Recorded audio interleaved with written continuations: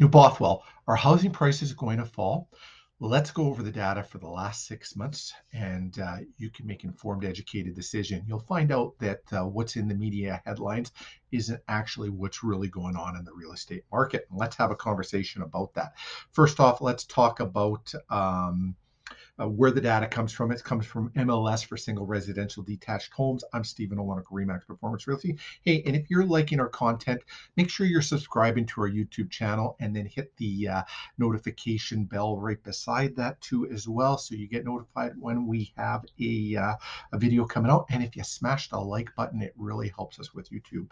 If you have any real estate related questions, don't hesitate. Put it down in the chat and we'd be happy to answer them for you. So let's talk about how many homes were listed in New Bothwell. And this is from January 1st to June 30th, 2022. Today's date is actually July 12th, 2022. And we'll talk about how many listings there are, what's active, what's sold, what's pending, has stuff expired. And there's a lot of new builds in New Bothwell. So you will see a lot expire because those houses kind of get recycled as they sell other ones.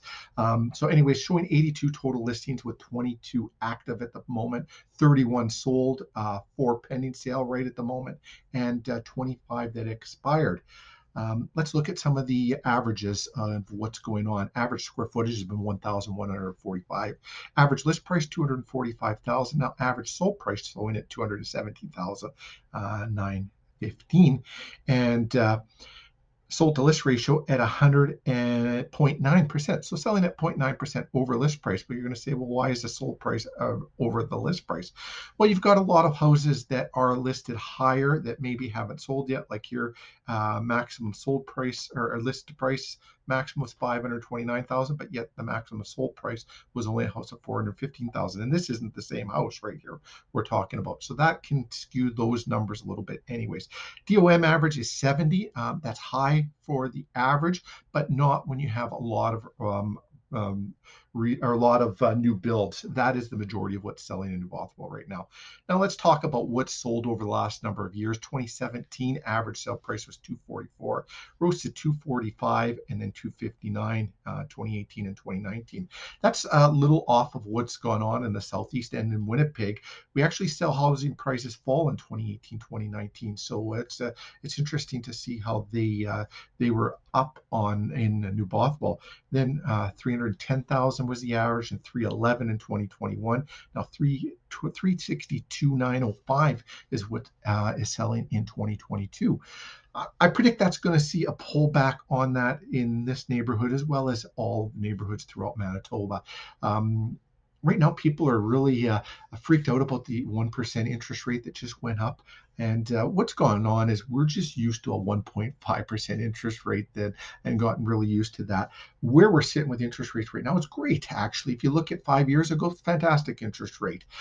Also, if you take a look at where housing sales have been this year, yeah, they're off from last year, and that's what the media is focusing on. But 2021 was a record year that was just phenomenal.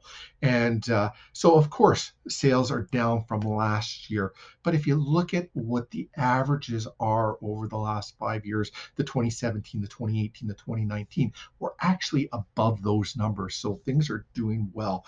So what does this mean for the value of your home? Well, first off, if you're not selling your house, it doesn't mean anything, because the only time you lose or gain in real estate is if you're selling. And even if you're selling right now and housing prices are down a little bit right now, they're still up above what they've been over the years. And if you play the long-term game with real estate, you will win. There's only one way to hedge inflation. It's buy real estate. And you know, the next best time to buy, or the best time to buy real estate was yesterday. The next best time is right now.